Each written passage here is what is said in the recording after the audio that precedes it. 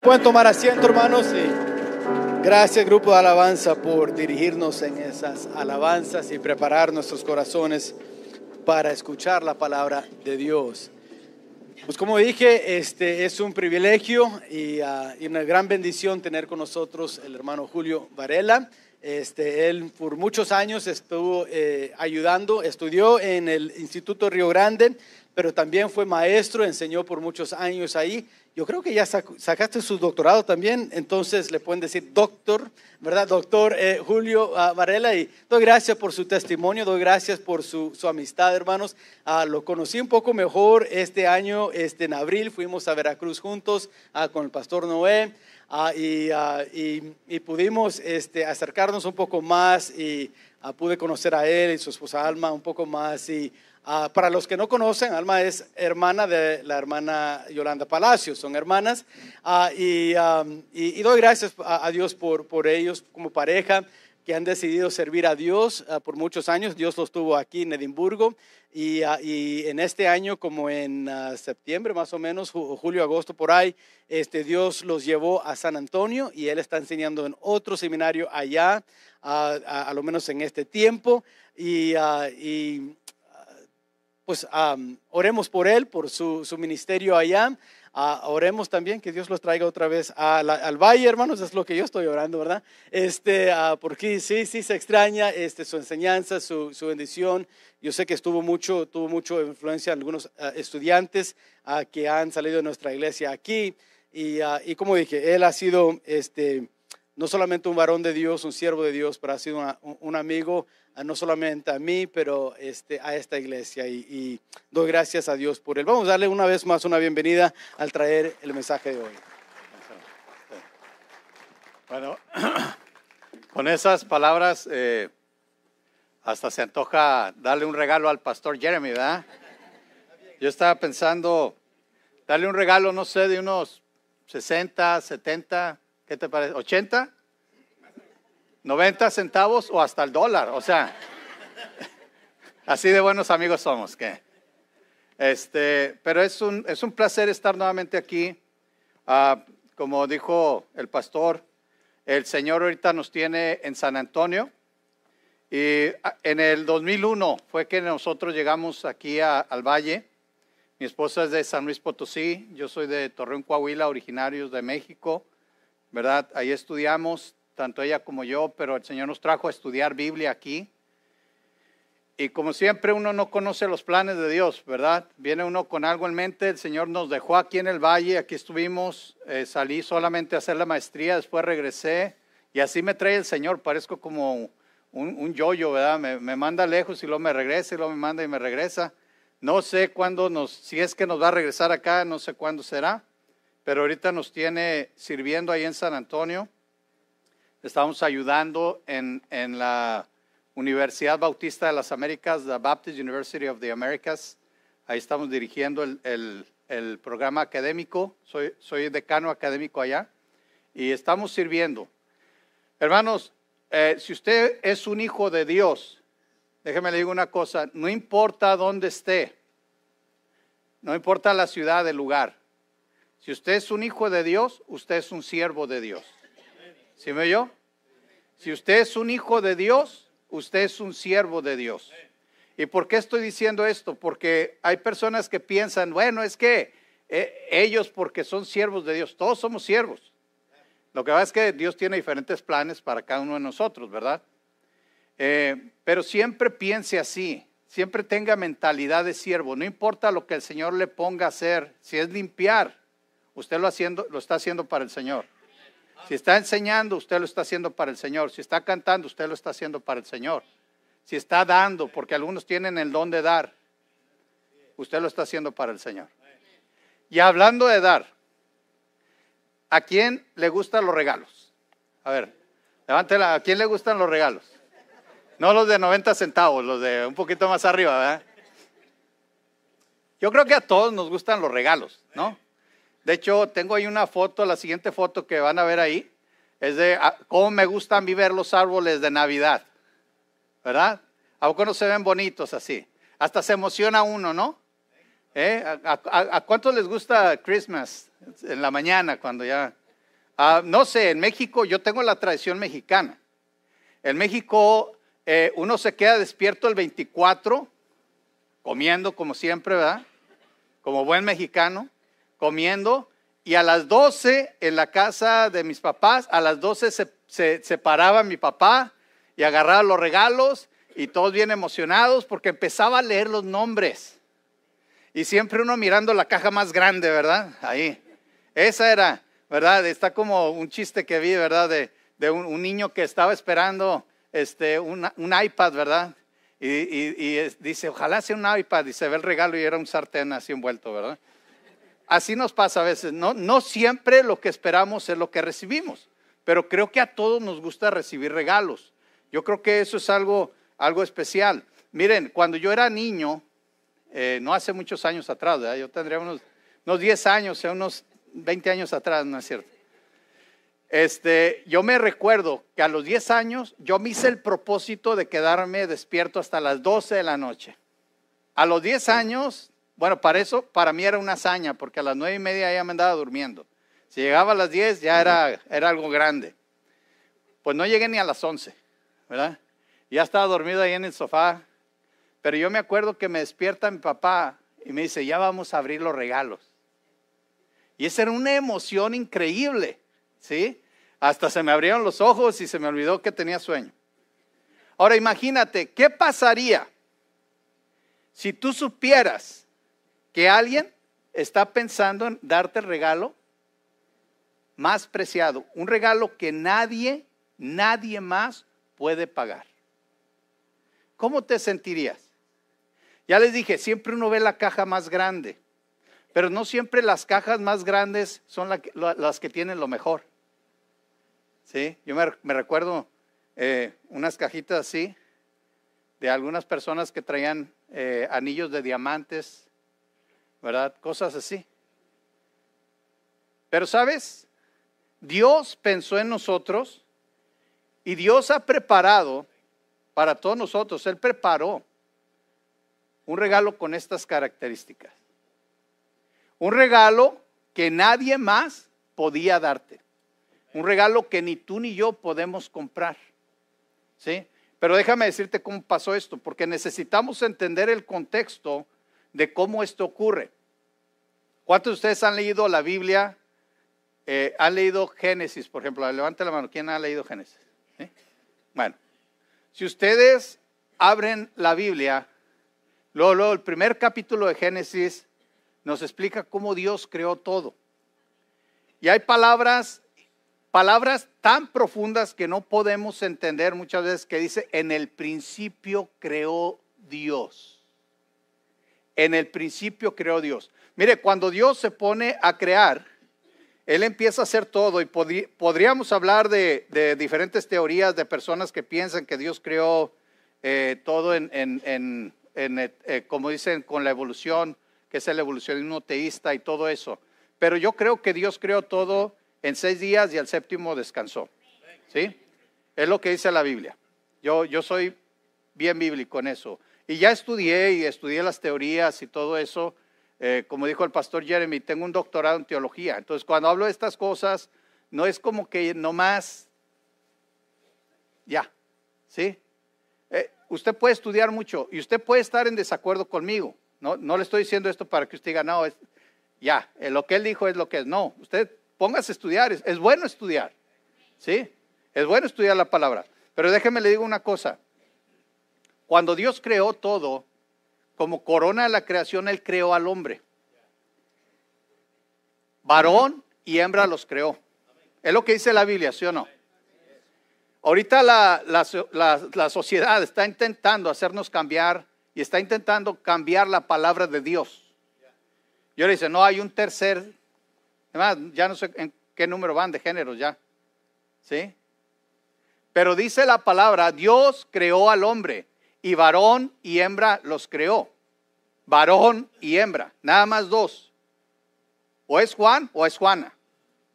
¿Sí? Otra vez, pues están en desacuerdo conmigo. Nada más, yo le estoy diciendo lo que dice la Biblia.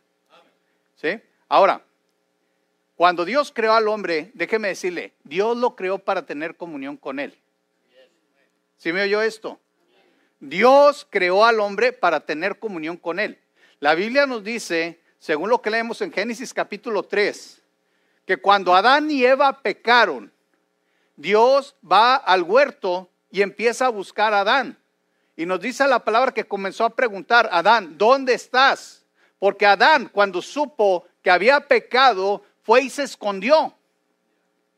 Y él lo dice: Señor, es que oí tu voz, tuve miedo y me escondí porque estaba desnudo. Y Dios le dice: ¿y quién te dijo que estabas desnudo? Esa escena yo me la imagino y siempre me acuerdo. Yo tengo 3 hermanos, yo soy el mayor de 4. Y mi tercer hermano le encantaban los dulces. Y yo una vez llegué a la casa, yo había escondido un Snickers. Sí conocen los Snickers, ¿verdad? Ahora, estábamos en México. Entonces en México era bien difícil encontrar esos chocolates. De hecho, mi papá había venido a Eagle Pass y los había comprado, nos dio a cada quien los suyos.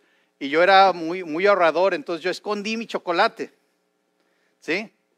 Y llego un día, abro la puerta y mi hermano me ve así. Yo le llevo 10 años a mi hermano. Me ve así, abre los ojos así y me dice: yo no me comí tu chocolate. Y yo le digo: ¿y quién te dijo que yo tenía un chocolate? Así me imagino a Adán. ¿Sí? Abriendo los ojos grandes porque oyó la voz de Dios y le dice: me escondí porque estaba desnudo. Y Dios le dice: ¿y quién te dijo que estabas desnudo? Mis hermanos, estas palabras hablan de una relación rota.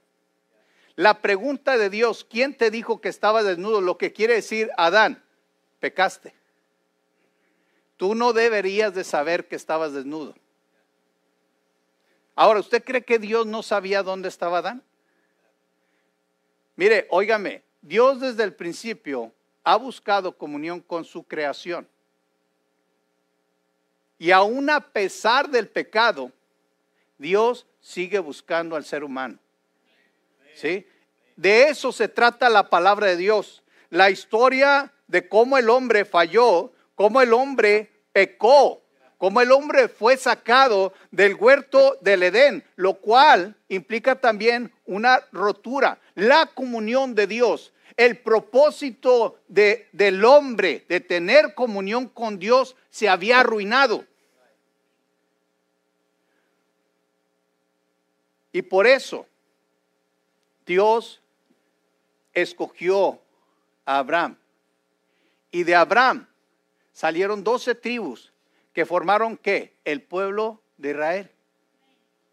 Porque Dios encontró ahora una sociedad, una humanidad completamente apartada de Él, que se hizo ídolos, que se entregó al pecado. Y por eso Dios promete a Israel, su pueblo, su presencia a través de un niño. Ahora, quiero que entienda lo loco que se oye esto. Porque cuando David le dice a Dios: te quiero construir un templo.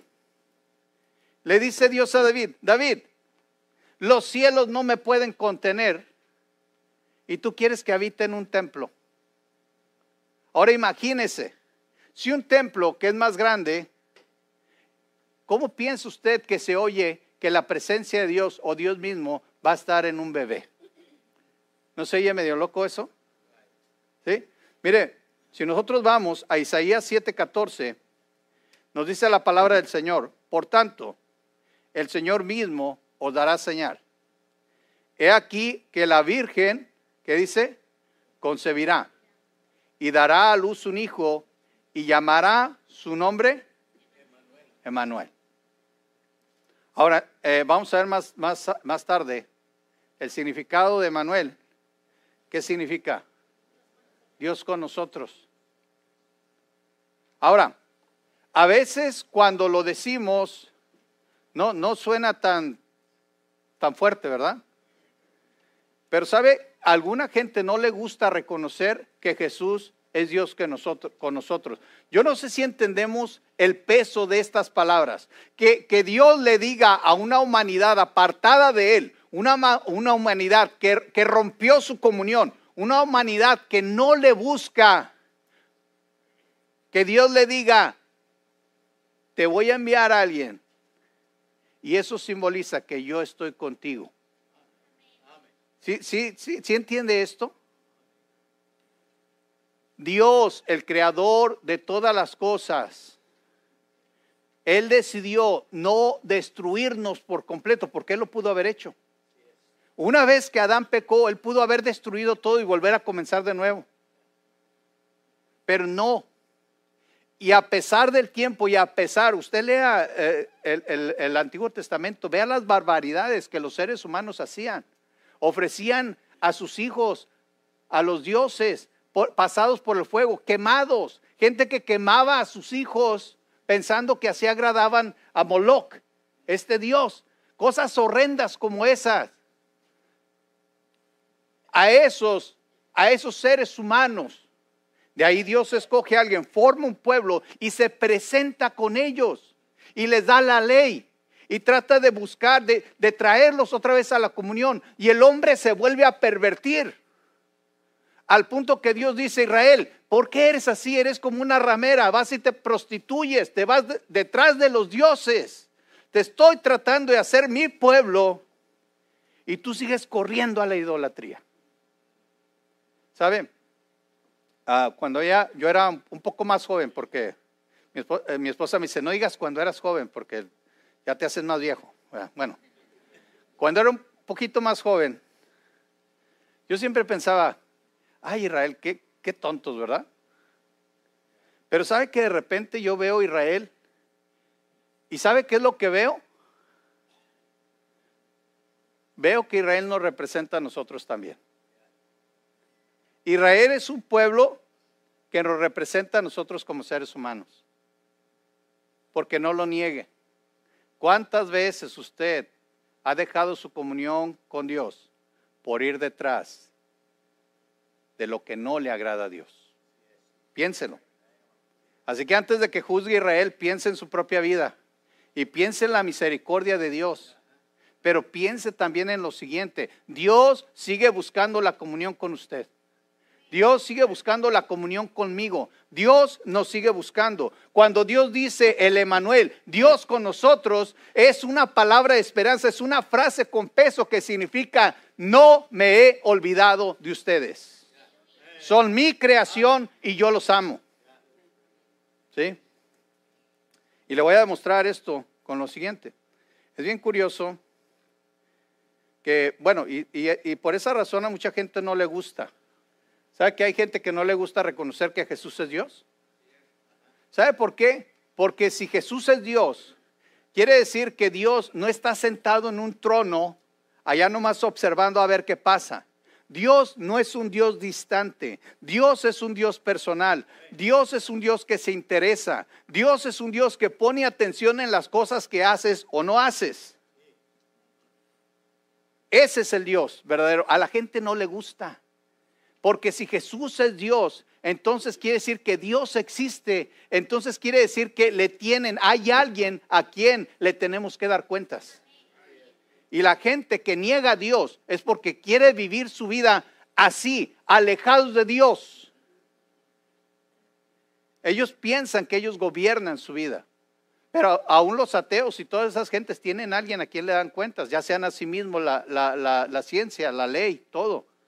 Todos le damos cuentas a alguien. ¿Sí? Ahora, ¿sabe que Emanuel no es el único nombre que se le da a Jesucristo en las profecías de Isaías? Si nosotros vamos a Isaías 9:6. Vamos a Isaías 9:6. Y esto me encanta, ahorita le voy a decir por qué. Dice la palabra: porque un niño nos es nacido, hijo nos es dado, y el principado sobre su hombro, y se llamará su nombre, ¿cómo se llama? Admirable, consejero. Fíjese ¿Dios qué?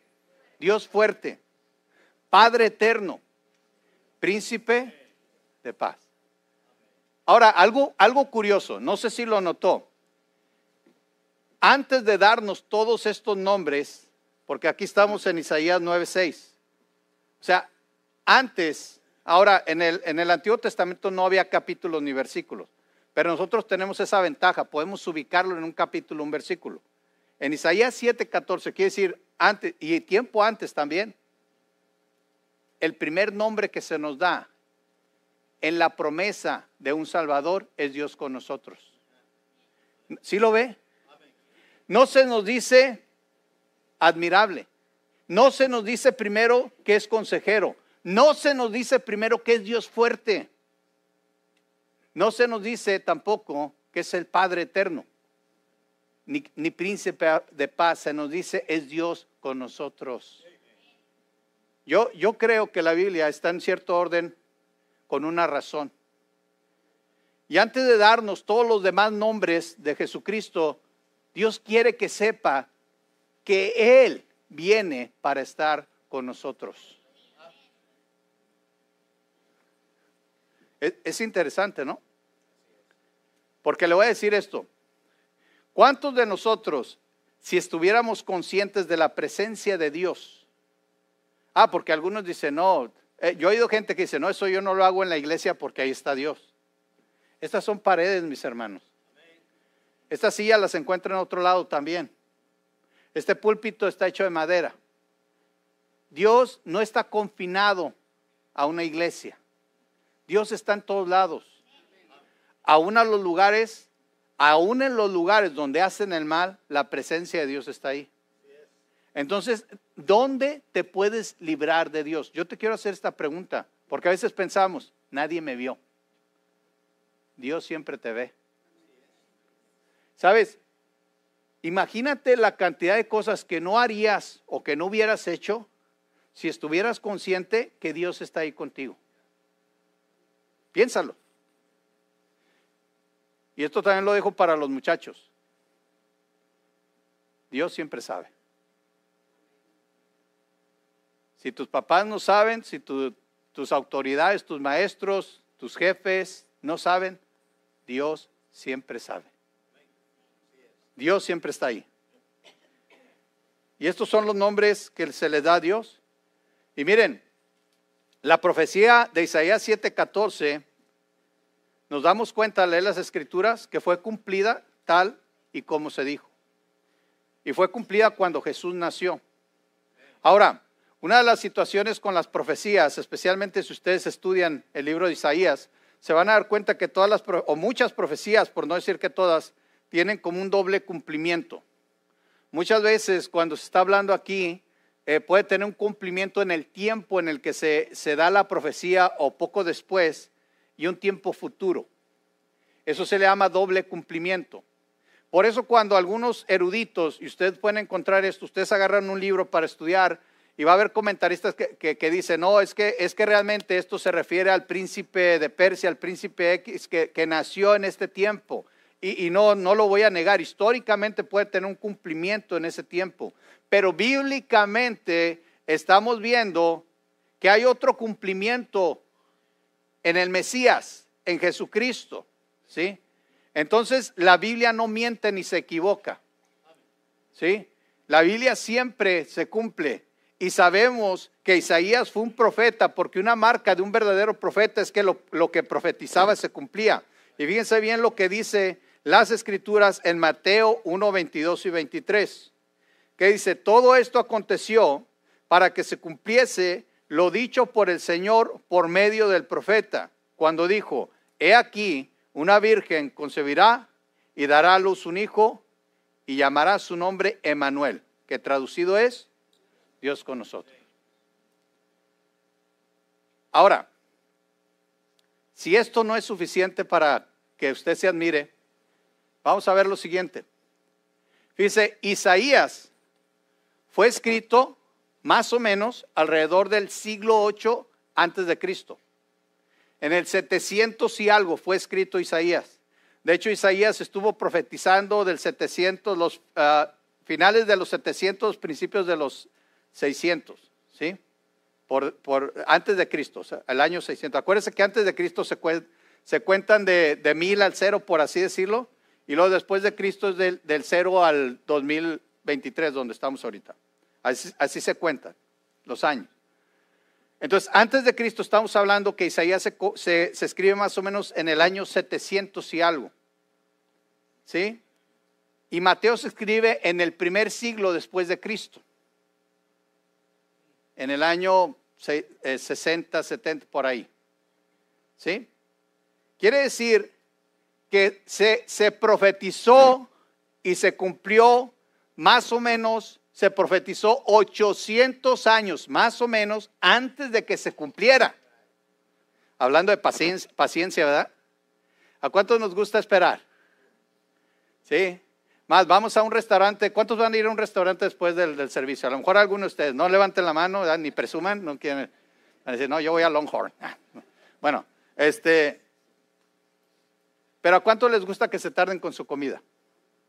Y menos nosotros. Ahorita vivimos en una sociedad fast. Todo rápido, ¿verdad? Aquí ya. Es más, lo pido ahorita y ya desde ayer lo espero. ¿Sí? Bueno, 800 años. Le voy a decir una cosa, para Dios el tiempo no es problema. Pero se cumplió la profecía tal y cual. Una virgen concibió y dio a luz un hijo y era Dios con nosotros. Ahora le voy a dar otro dato trivia interesante. La Biblia fue escrita por Dios. Nosotros sabemos, la palabra de Dios es inspirada por Dios. Pero tuvo 40 coautores humanos. Más o menos aproximadamente 40 personas colaboraron en un periodo de 1600 años. O más de 1600 años. Sí. Y nunca se contradice.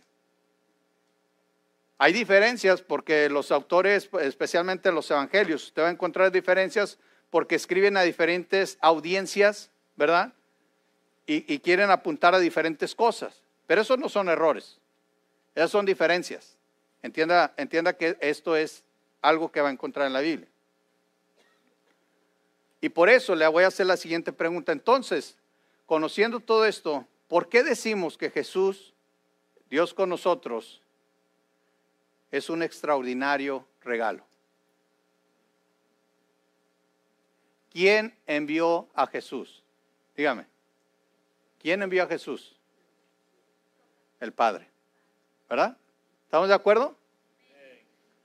Y mire, a mí me encanta ver esto, como bosquecito así, ¿verdad? Con nievecitas. Es lo típico, así es como vemos. Pero la primera Navidad no fue así. No fue bonita, no fue tan bonita. ¿Sí? Imagínese un adolescente que se le aparece un ángel y le dice, vas a concebir un hijo. Y ella dice, pero ¿cómo si yo no tengo marido, no he conocido varón? Y le dice el ángel, ¿sí? Va a ser llamado Jesús. María dice, ok, hágase con tu sierva, como tú quieras. Después José, el fiancé, ¿verdad? Dicen ahora, el desposado, todavía no se habían allegado, pero según la costumbre judía ya eran esposo y esposa. Y él viendo que María sale embarazada por el Espíritu Santo, dice, ¿verdad? Decían los chismes ahí, ¿verdad? Él decide dejarla, dice, no, yo aquí, más valen aquí, que digan aquí corrió que aquí quedó, ¿verdad? ¿Quién sabe quién será ese bebé? Se le aparece otro ángel y le dice, no temas recibir a María tu mujer, porque de verdad lo que en ella es engendrado es del Espíritu Santo.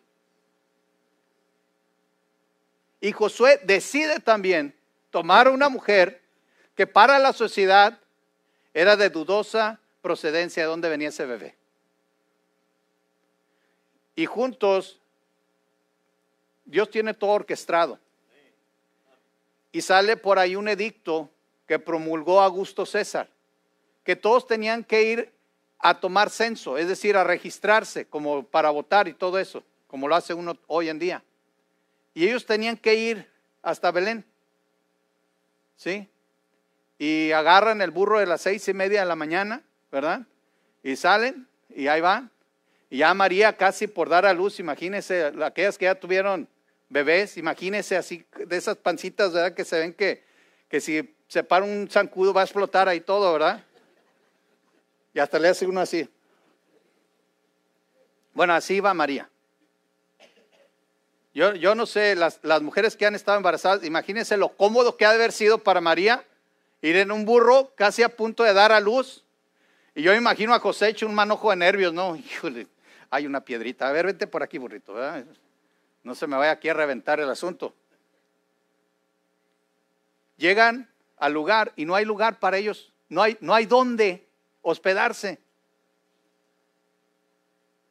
Y por ahí alguien tiene compasión, le dice, bueno, pues ahí está el establo. Y ahí es donde nace Jesús. El Dios con nosotros, el príncipe de paz, el consejero, el Padre eterno, nace en un pesebre rodeado de animales. Y a los únicos que se les anunció fueron a los pastores, que eran considerados en aquel tiempo casi como nada, el oficio más bajo, sucios, porque se la pasaban allá en el monte, cuidando ovejas, olían a oveja. ¿Sí? ¿Se ha acercado alguien que huele a oveja? Hay unos que huelen peor, ¿verdad? Pero bueno. Y ahí nace Jesús. Esa fue la primera Navidad. ¿Y quién hubiera pensado que ese era el regalo más grande que la humanidad pudiera recibir? Porque ese bebé representaba a Dios, el interés de Dios por restablecer la comunión con el hombre, por limpiarnos de nuestro pecado, por traernos de vuelta a Él. Por eso Jesús es un extraordinario regalo.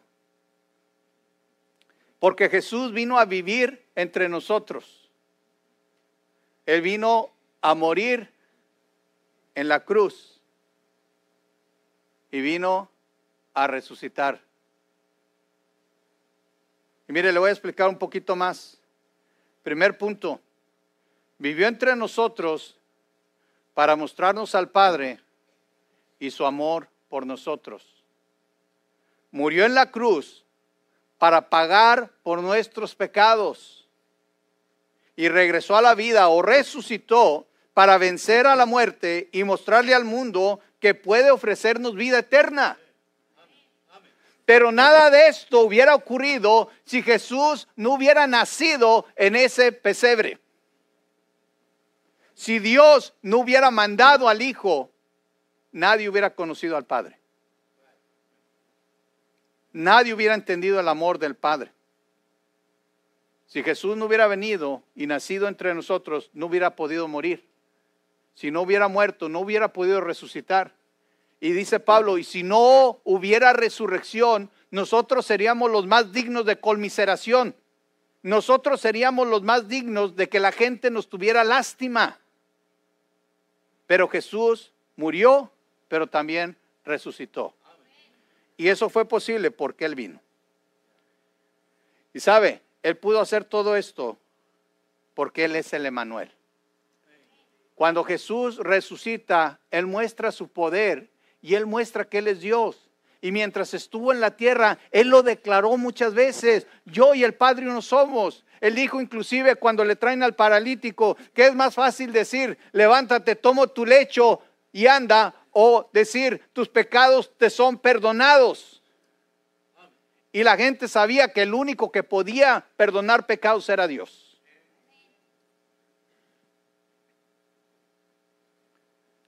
¿Por qué hizo todo esto? ¿Quién se sabe Juan 3:16? Mire, vamos a decirlo, va a estar en la pantalla, pero vamos a decirlo también. Dice, porque de tal manera amó Dios al mundo, que ha dado a su Hijo unigénito, para que todo aquel que en Él cree no se pierda, mas tenga vida eterna. ¿Ve la conexión?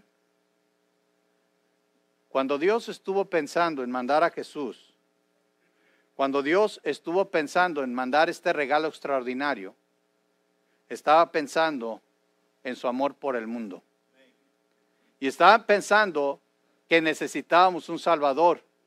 Y estaba pensando que al Jesús dar su vida por nosotros y pagar por nuestros pecados y resucitar al tercer día, Él estaba proveyendo el medio para que todo aquel que en Él cree no se pierda, mas tenga comunión, mas tenga vida eterna con Dios. Yo no sé qué tipo de regalos te gusta recibir. Algunos de nosotros, algunos estamos contentos con lo que sea, ¿verdad? Algunos somos más difíciles, nos gustan ciertos regalos. A mí me encanta abrir regalos. Creo que me gusta más deshacer la envoltura que otra cosa. Yo no sé cómo eres tú y no sé qué tipo de regalos te gusta recibir. Pero tengo esta pregunta para ti y con esto vamos a terminar. ¿Qué vas a hacer con este extraordinario regalo?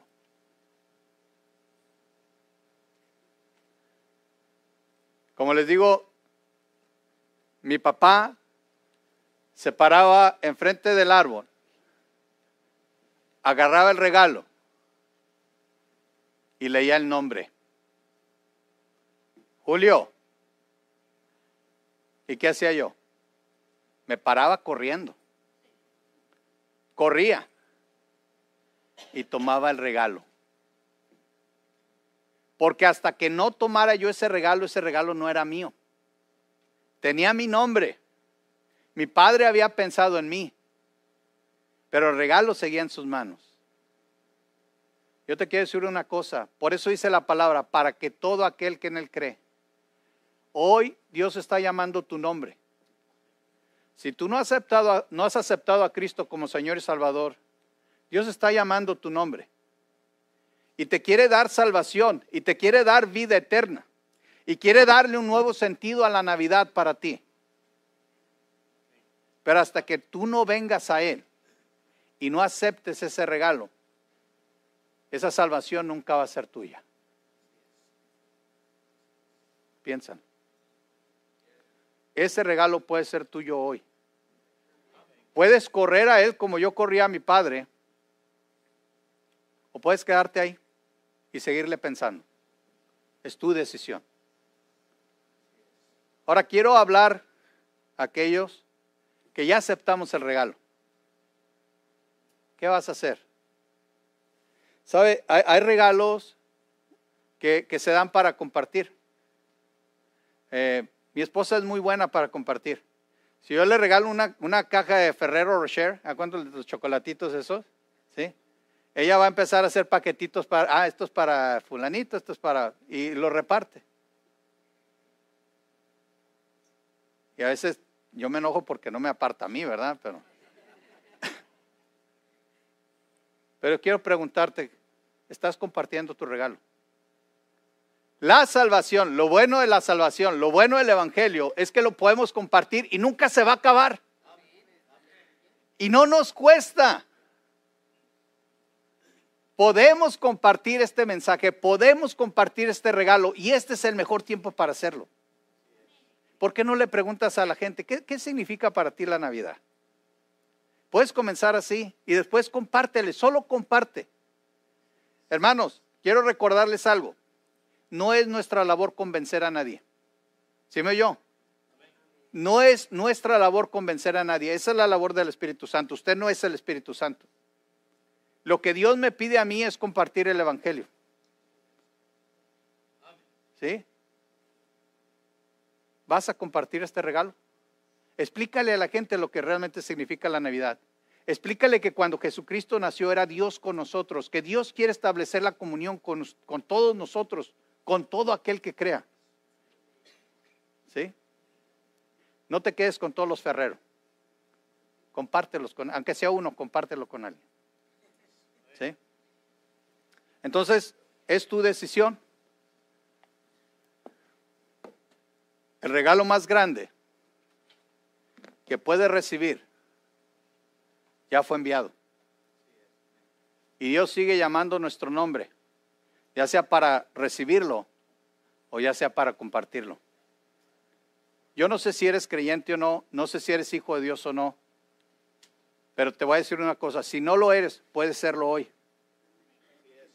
Y si ya lo eres, puedes compartir lo que Dios te dio para que otros puedan venir a Él y tener comunión con Él y vivan con el Emmanuel, Dios con nosotros. Vamos a orar. Señor, te agradecemos tanto por este día. Gracias por tu misericordia, por tu bondad.